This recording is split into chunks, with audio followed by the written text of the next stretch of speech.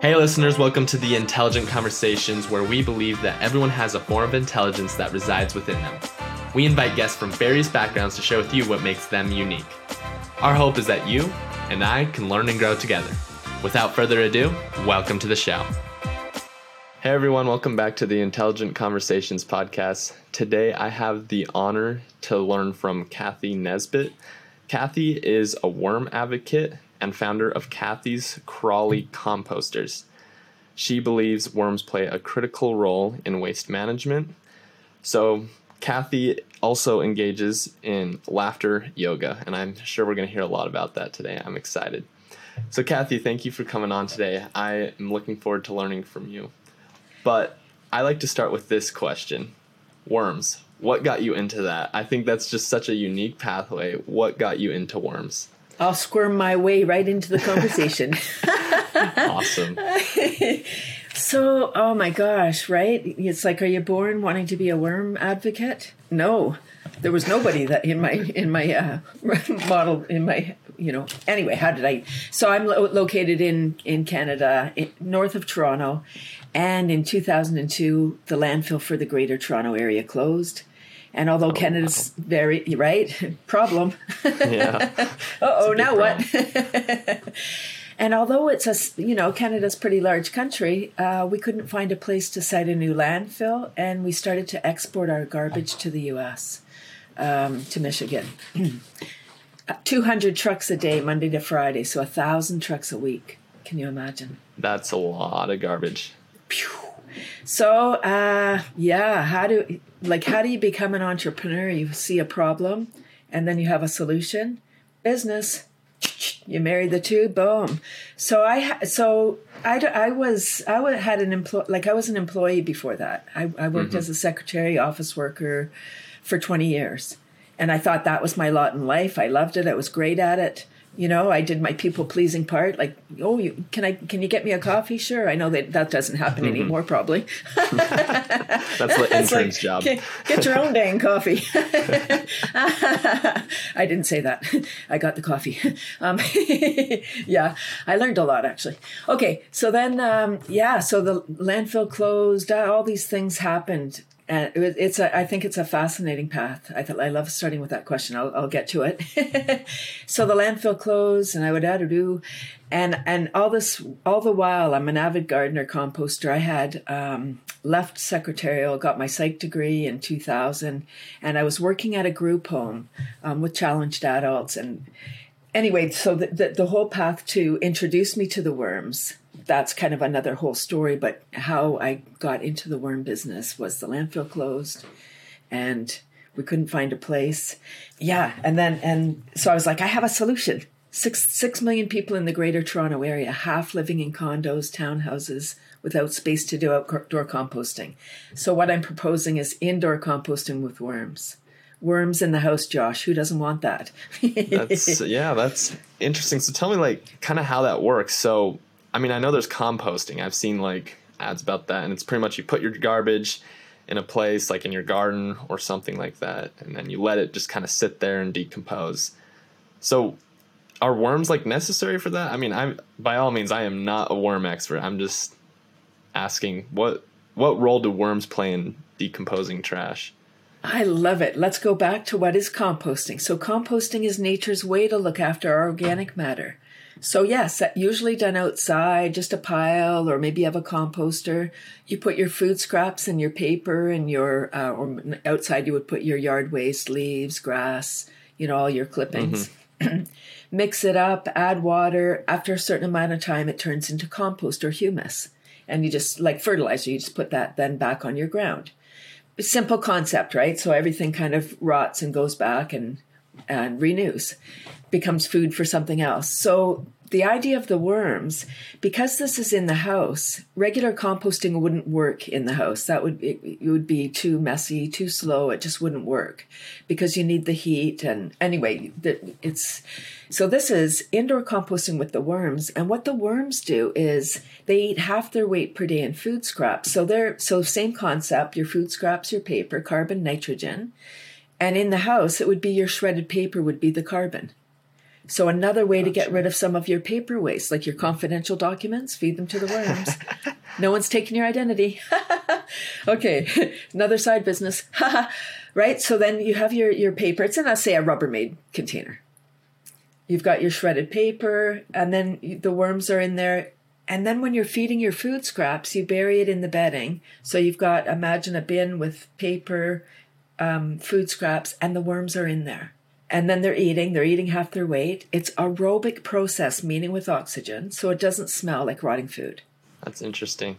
So there's like no smell at all, really? Not no smell, but it's an earthy smell, like maybe like the forest floor. It maybe smells like and that's only when you open it. I mean, it's it's got a lid on it, and oh, gotcha. Right, and it's really like worms are the original alchemists, Josh. Because they take garbage, right, food scraps and paper, and turn it into black gold, which is food, plant food.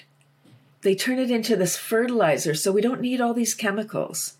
Like the worms are playing a critical role, which is why I need the laughter, because I have this heavy mission of educating people. It's the 20th anniversary of my worm business. Like, can you imagine selling worms by the pound? Thank you. Yoop. And it's a ridiculous business model because I don't have repeat customers. I have a few, but not like, the 80-20 rule, if you know anything about business, like 20% of your customers, 80% of your revenue. Not so much if you're selling worms because they breed more than rabbits. I bet. Huh. Oops, that's bad. Right. But I think when you're really on purpose and mission, like I have this incredible vision about how this can play out. So my role here is to be the advocate, is to be the talking worm. I'm the head worm. That's what I feel like. I feel like my role is here to let people know. So I really appreciate the opportunity to speak on your podcast. Well, I'm happy to have you on, Kathy. So I want to ask this, what is this vision? What do you kind of see yourself, or is that your vision that you just kind of described there? Yeah, worms in every living space. Imagine worms in every house, every apartment, every classroom, not just every school, like one bin as a project. No, these are working animals, and they're creating this beautiful black gold, so then we can grow more food, more nutrient-rich food, right? We're food insecure. Like in Canada, we import 60% of our food. It's a dangerous thing. It's right. So it seems fine because we have this global society, right? Until 2020. Whoops. Everything shut. Who knew? Who saw that coming, right? We didn't know. It seems like we were like skipping along having our life. Isn't life grand? Yeah, until it isn't. Right? So when our border closes, it's a problem. Mm-hmm. We become we import about 60% of our food. I said that, yeah. So when our border closes, we become food insecure pretty quick. That's a dangerous game. So worms kind of provide kind of that the soil you need to grow food. So this is a question that kind of came to my mind. Right, people are doing it themselves. And in this vision, do you kind of see that? So like in public places, do you see them like kind of taking it and using it on farmland, things like that? Is that kind of what you're seeing? Yeah, absolutely. So say an apartment building looked after the food scraps for all the units. And so they have a central composting center. Mm-hmm. So they're managing the stuff there. The compost could then be used on the lands. So for landscaping right there, again, or they could give it to the condo dwellers or apartment dwellers for their houseplants. Like there's, right? It's so beautiful. The worms are reducing the pile by about 80%. So it's not like you have the same, what goes in comes out. It's way smaller. So, and it doesn't smell. There's so many applications, we're talking about indoor composting. In the house, everyone has worms. That's why it's a ridiculous business model, because I'm looking after the individual rather than doing it big, massive, right? But it's okay. I'm playing my part. I'm the little cog here doing this little part, right? But it's a big part. That is cool. I like that. I think. Thank you. Because, you hear that in the news quite often, right? Like, hey, garbage is everywhere. It kind of reminds me of the movie WALL-E, actually. Like, everyone talks about those futures where, we're going to have technology where you can travel in space. I'm like, sure, we might. But I think the most realistic future for humanity is Wally. Like we're all sitting there just kind of throwing our trash all over the place. And it's kind of sad. It's like, man, why would we do that? And I think with worms, that's a potential solution too. So I guess another thing that kind of comes up, what about things that can't be decomposed by worms? What do you kind of do with that waste? So then that would go in the garbage. But it's going to be way smaller, and it's not going to smell, because if it doesn't decompose, it's not going to have that methane odor, right? The gas. Gotcha. Right, like once we remove the food and the organic matter from the garbage doesn't smell anymore. Huh. Yeah, that makes complete sense right there. So now you have areas where it doesn't smell, so you can have people living right next to a landfill, I guess, and it's no problem. So it's interesting. So how do you get worms to people? Because I mean, and how do you store them? Because don't they need dirt to survive? Do you kind of store them in little containers? Because I've been fishing, and I'll admit I've used worms when I've gone fishing, and they come in these little containers. Do you kind of like ship them out like that? Is that kind of what you do? Yeah, so generally when worms are shipped, they're shipped either in peat moss or coconut coir, which is the outside husk of the coconut, a replacement for peat moss, wrapped in newspaper or in paper bags sometimes, and then they're in a box and shipped. They come by courier or in the mail. Huh. That's cool. So, and they can order like online and stuff. Absolutely. So I'm in Canada. I don't ship worms out of Canada, but there's lots of suppliers in the U.S., especially the warmer states, Florida, California, Texas, Georgia. So I want to ask this, is there a worm like conference, worm convention type thing where a bunch of the worm like suppliers get together and kind of talk about this? Have you been to them? I'm kind of curious what that's like. Absolutely. Yeah, I've spoken a couple of times at the conference. It's in North Carolina. Rhonda Sherman is the arranger, I think. Oh my gosh, I don't know how many years. Yeah, at least 20 years, I think. Yeah, and it's amazing. The global leaders, this is how the industry is growing, Josh. At the beginning, the first time I went to the worm conference was, I don't remember what year it was, but there was 30 people at the conference. That's it, 30 people. That's crazy. From around the world. That's very small. The world expert in one room. Well, pretty cool. But there was big stuff going on with these little creatures. I mean, every country in the world, just about except Antarctica, has worms and does some kind of vermiculture. Cuba was the leader at one point because when the Soviet pulled out and Cuba fell apart, they brought all the organic, all the retired farmers out of retirement to learn all about organic growing. And so they incorporated the vermicomposting. Yeah. Interesting. That is. So do worms do better than in warmer climates instead of cold? Because, I mean, you mentioned Antarctica. I mean, I don't know any animals really besides penguins and seals and whales that really can live there. But do worms like prefer certain climates compared to others? Absolutely. They're living creatures, so they do require a certain temperature, and they do better too warm than too cold. That's what I say in the house. When you're doing it in the house, there's 3 key elements: temperature, moisture, and airflow. So temperature is like 60 to 80 Fahrenheit. So I'm kind of curious because there's actually worms out here where I am in Utah, and you see them right in the summer, right? And all that, but in the winter, right, you don't see any worms, right? If you do see them, it's a dead worm type of thing. And I kind of want to ask this: how do they survive then winters? Yeah, so let me just clarify about the worm. There's thousands of types of worms. The worm, only 4 have been identified as optimum for vermicomposting, and we're looking for surface dwellers. So red wigglers, European night crawlers, African night crawlers, and perionyx are the 4 right now. There's probably others. The one that you see outside probably isn't the composting worm. They're the bait worms. So there's certain types of worms that decompose, and are good for the composting then. Yeah, so the red wigglers, say, which are the optimum composting worms, are surface dwellers. So that's why you can keep them in a container. They like the warm. I say they're spoiled indoor worms. They like the warmer temperature. The outdoor worms prefer cool temperatures, and they live below the frost line. In the winter, they'll go below the frost line, which is why they can keep going. And they deposit as soon as they sense the temperature change. They breed more than usual and deposit their little eggs throughout. So they have an external eggs. This is really cool. Science, like worm 101. So worms are hermaphrodites, meaning male and female. Super cool. Like, I think that's a cool concept.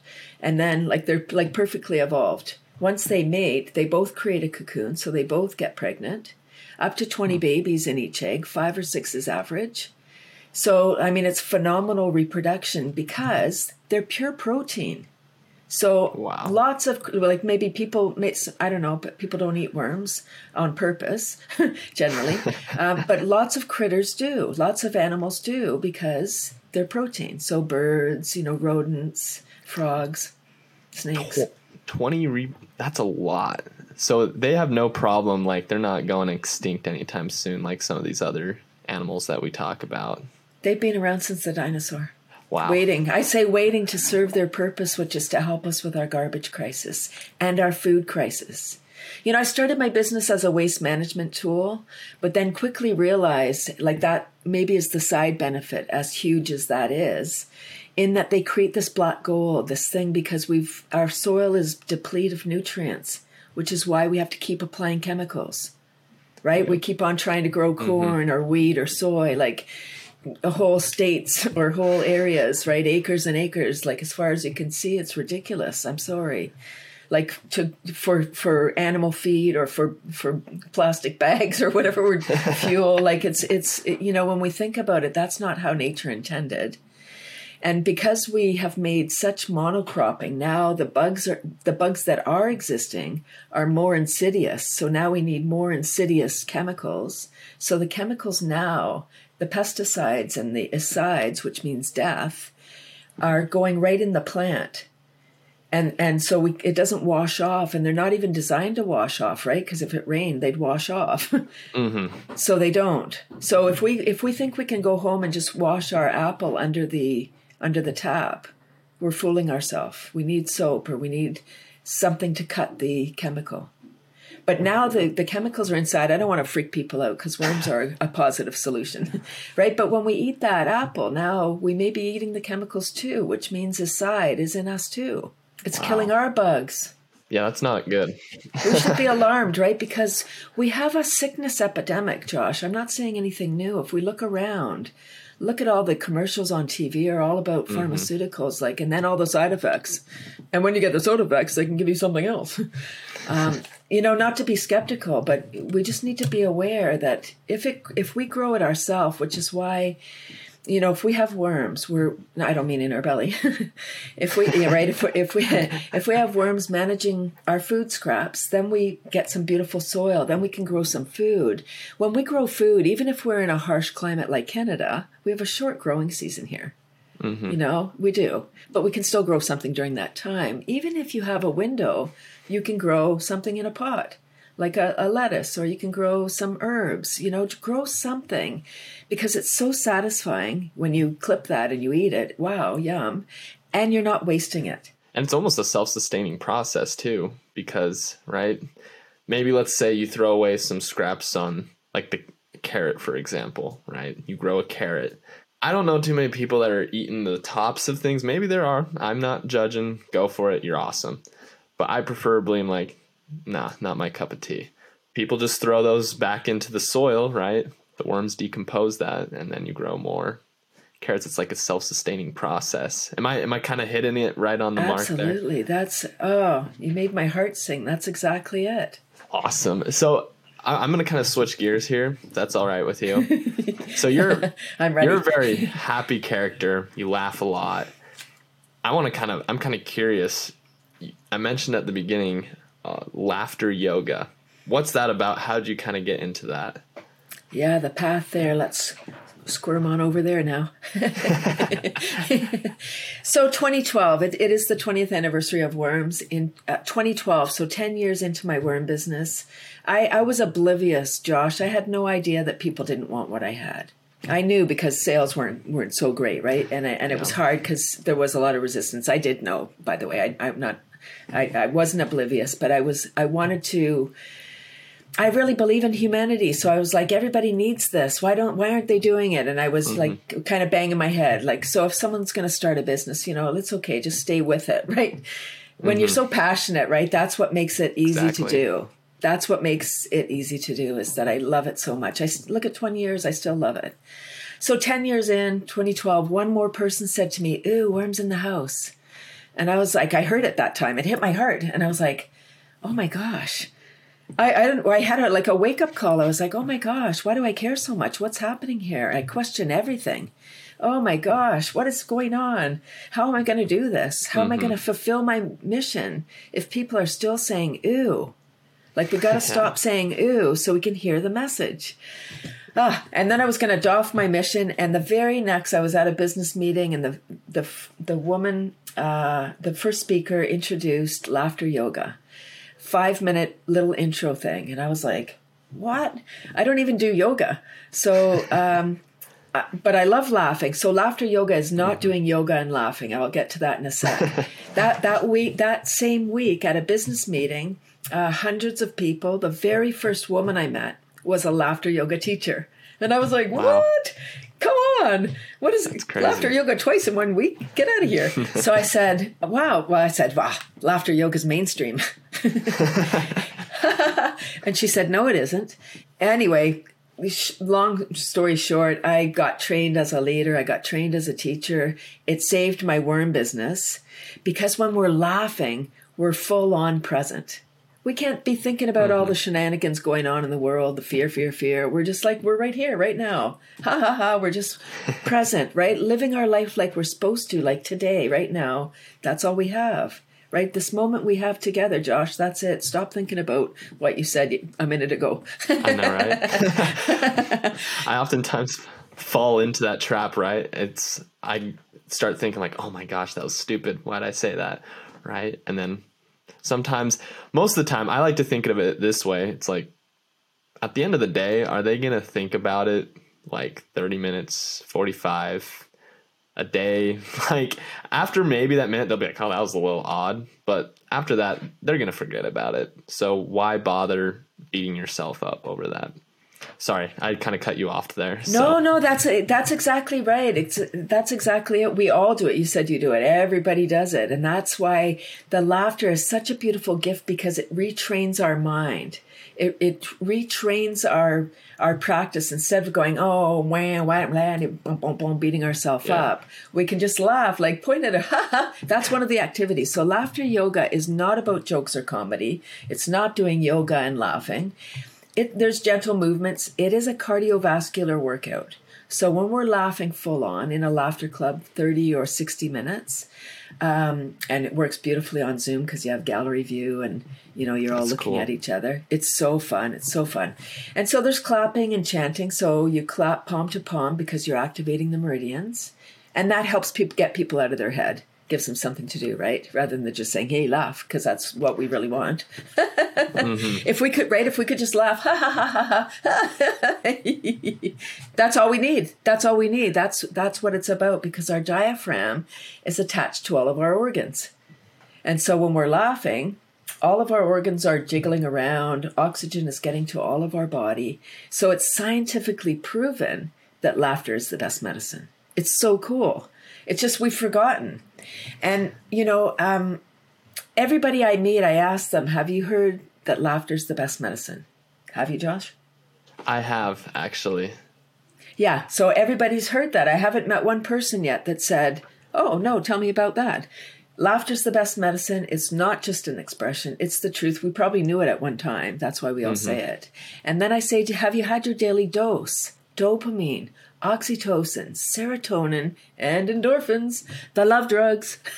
Yep. Laughing's contagious too, right? So when you start laughing, other people tend to follow suit, right? And it's just this domino effect too.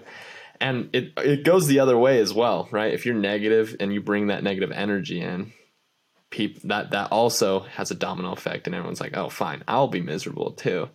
So it's kind of, you're right. Laughter is the best medicine because just it impacts other people and yourself as well. It helps everyone around.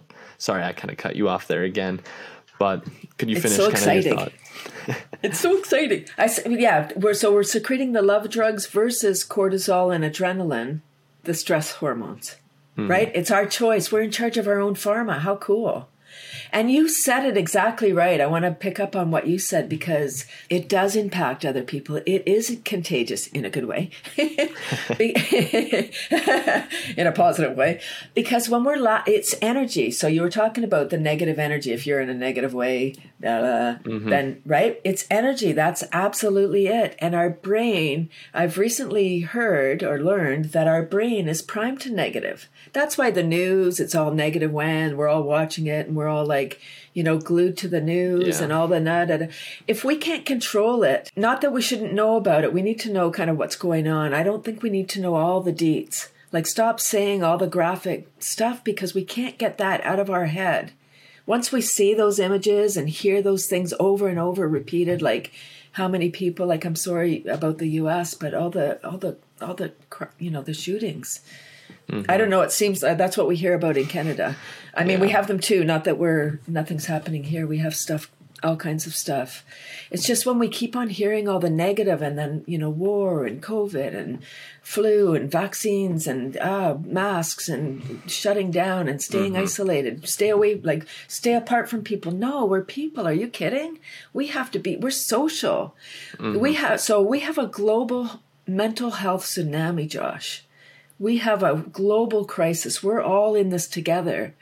And that's why laughter, I'm being called right now. Even though my mission is worms and I really want people to care about the planet, we cannot care about anything other than ourselves if we're having a mental health crisis. We can't. We can, right? We're just like right here going, and and even our body language, we're small, we're closed, we're looking down, we're breathing shallow. Those are all signs of like sadness and depression. And here's a light bulb thing. I hope people hear this when I say this. I don't have a cell phone, not that part.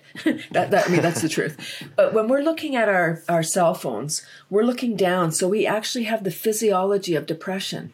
We have a candy cane neck. We're looking down. So although we're looking at happy, funny cat videos or whatever we're looking at, that's funny. So we may be laughing. We're sending mixed chemicals to our brain. Can you imagine? We're having a battle in our brain. Wow. I hope that is like, because we spend a lot of time looking down. We got to look up more. We're not getting rid of our technology. I'm not suggesting that. I'm suggesting making sure that your back is straight because it's our health. I agree. So this kind of reminded me of something funny I would do. So when I was in school, I would tell people just randomly out of the blue, I would just say, look up. And they'd be like, why? And I'm like, I don't know. It was just, I just did it on impulse for no reason. But then as I started wondering, I'm like, why? Why am I like telling people to look up? And I realized I'm like, I want to actually talk with a person, right? Like sometimes they're like looking down, and maybe, right, it's like shame or something like, I don't want to admit this, right? But most of the time, like, dude, just look at me and just let's talk. Like, let's just have a conversation. And, I'm guilty of it too, right? Sometimes I look down and I'm like, oh. But I just found I'm like, you have way more engaging conversations when you actually look up and talk with each other. Yeah. And that's, I don't know, that's just kind of funny side note. I would tell people just look up, and I would like tap their neck and they would be like, what? I love that. What's going on?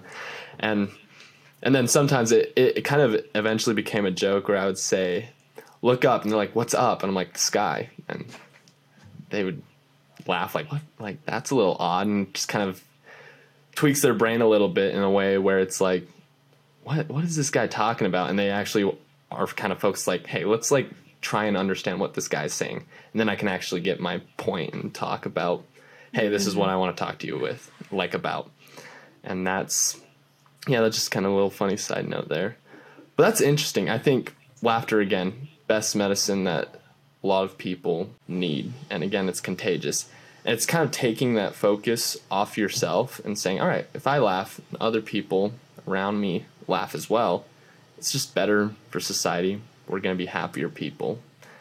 And to your point with the cell phones, how would you say we kind of live with technology, but not become kind of what we are today with technology? Because I think it's a great tool. I mean, we're communicating across the countries right now. I think that's impressive. Like, it's really cool.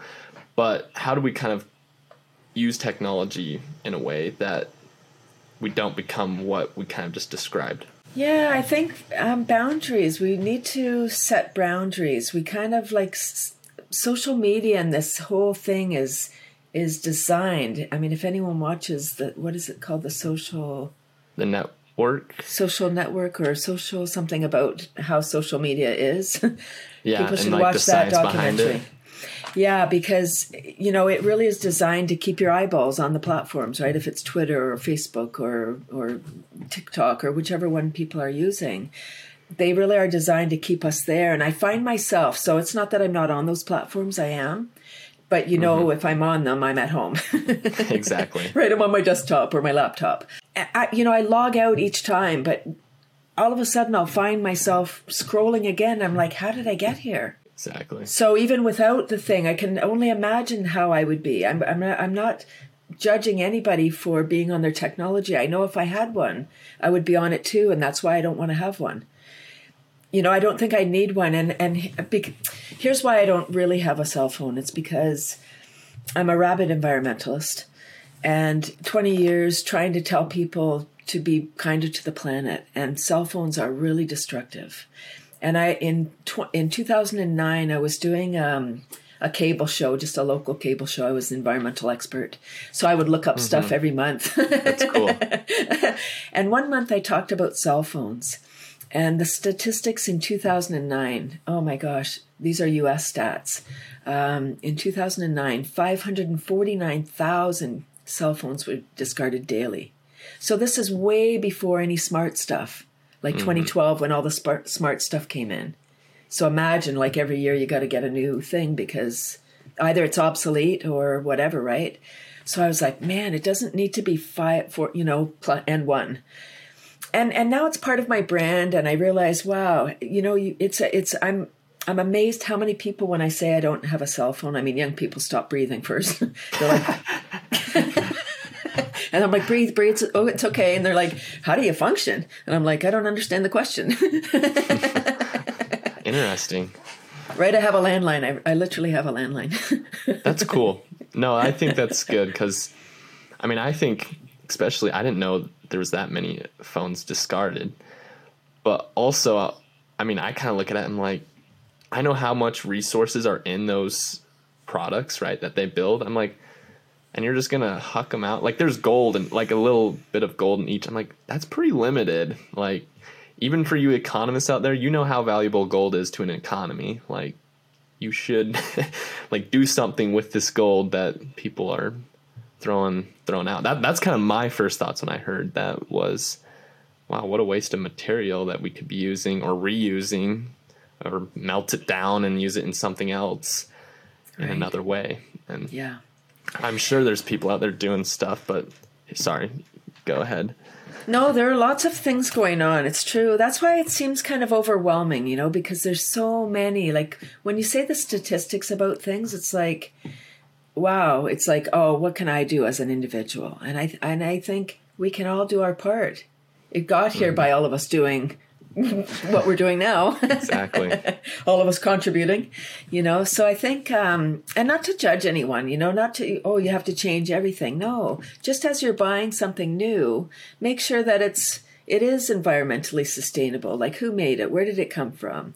Was it child labor that created that shirt that you're wearing or whatever, Like, be aware of these things because we don't really want to be sponsoring or supporting. Our dollars are where we can make a difference by buying. Exactly. Like the manufacturers are going to do what we want if we stop supporting their evil ways. Yeah, I think, especially with the dollar, I think that has significant influence.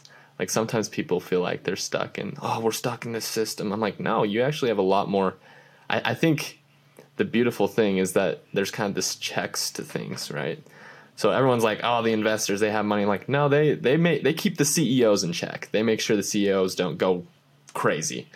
And then I'm like, and the CEOs make sure that they're producing products. But I'm like, but the people that actually buy them, they keep the CEOs and the investors in check, because it's like, hey, people aren't buying this, or there's no need for this, right? Entrepreneur, right? It's like, there's no need for this. People aren't buying this. Let's go a different route. And that tends to, I'm like, that's the best way to do it. Like, just stop buying. If you don't agree with that, what that company's doing, don't buy from them. And I guarantee if enough people stop buying from them, they'll start taking a step back and saying, hey, how can we improve this process? How can we improve, or why are people not buying our product, or something like that? And that's, I think there's like this checks and balances, right? Where we kind of check them and say, and then they provide us with new, cool technology that we can use and progress, mankind to a better world. That's just kind of some of my thoughts there.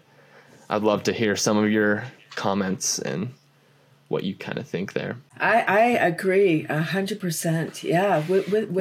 If we keep on supporting, because it's about the bottom line. It's only about money for some of these large corporations. So if we consider the triple bottom line, which is people, planet, and profit. So all three, so if we look at our purchases as, is this company doing good for the planet? Do they care about their employees? And then money. Of course, they have to make money. That's why you're in business. But money ought not be the driver, because, I think if it's about your employees being happy, if you look at the companies that do, that have a low turnover rate, see what they're doing. Like, how do they look after their employees? Like, they may be some of the most polluting companies, but they want to keep their people. So they have gyms, and they have, little incentives. They have extra holidays. I don't know, all kinds of things to keep their people happy. No, I think that's right. They'll move their dollars where they need to. So, yeah, I've loved what you've been sharing today, and I hate to wrap this up, but maybe we're going to look to do this. So I'm going to bring up the intelligent question of the day, and that is, how do people go out and kind of make that, what small change could they do today where they could impact the world for better? And I mean, we kind of already touched on it a little bit, where they could buy to companies, but maybe what's something, if they want to take that extra step, go that extra mile, what's that extra step they could do? If people want to live a better life, I would say look up. There you go. I would say look up, connect with people. Like, when you're out walking, don't be on your device. Don't have your earbuds in. Be looking around, listen to the birds, listen to, and talk to some people. I know that's not about the planet, but it is. Because if we care about each other, then we're going to care about our home. We only have one planet. And not to be alarmist, it's just like it's on fire, as Greta would say. It's true. It is. We really need to take action and care, and it matters. If we keep our positive energy, I would say come to my laughter club. Yes, that's what you should do. Love to do that. It's probably too early for you. It's 9:30 a.m. Eastern. Yeah, but it's on Zoom. So anyone that's listening, really come to my laughter club. I would say we really need to look after ourselves, Josh. It's not selfish. Self-love is not selfish. It's self-care, and it's really important, because we like, oh, I have this deadline. It's like, if you're going to fall asleep at the wheel, like literally, while you're driving, because you're so exhausted from trying to serve, that's not a life. We really have to enjoy the journey. We're really not to be here. I believe that we're not here to slog along and everything be a challenge. Oh, good, I overcame that mountain. No, I think that we're really here to enjoy. Our birthright is to live a joy-filled life. We just have to find the path to get there. Interesting. Well, there's the intelligent answer of the day, everyone. That was great. Thank you for sharing that. I think there's a lot of things people can take away from that, and I think a lot of people, like you mentioned, can go join your laughter yoga and all that. I think that's cool.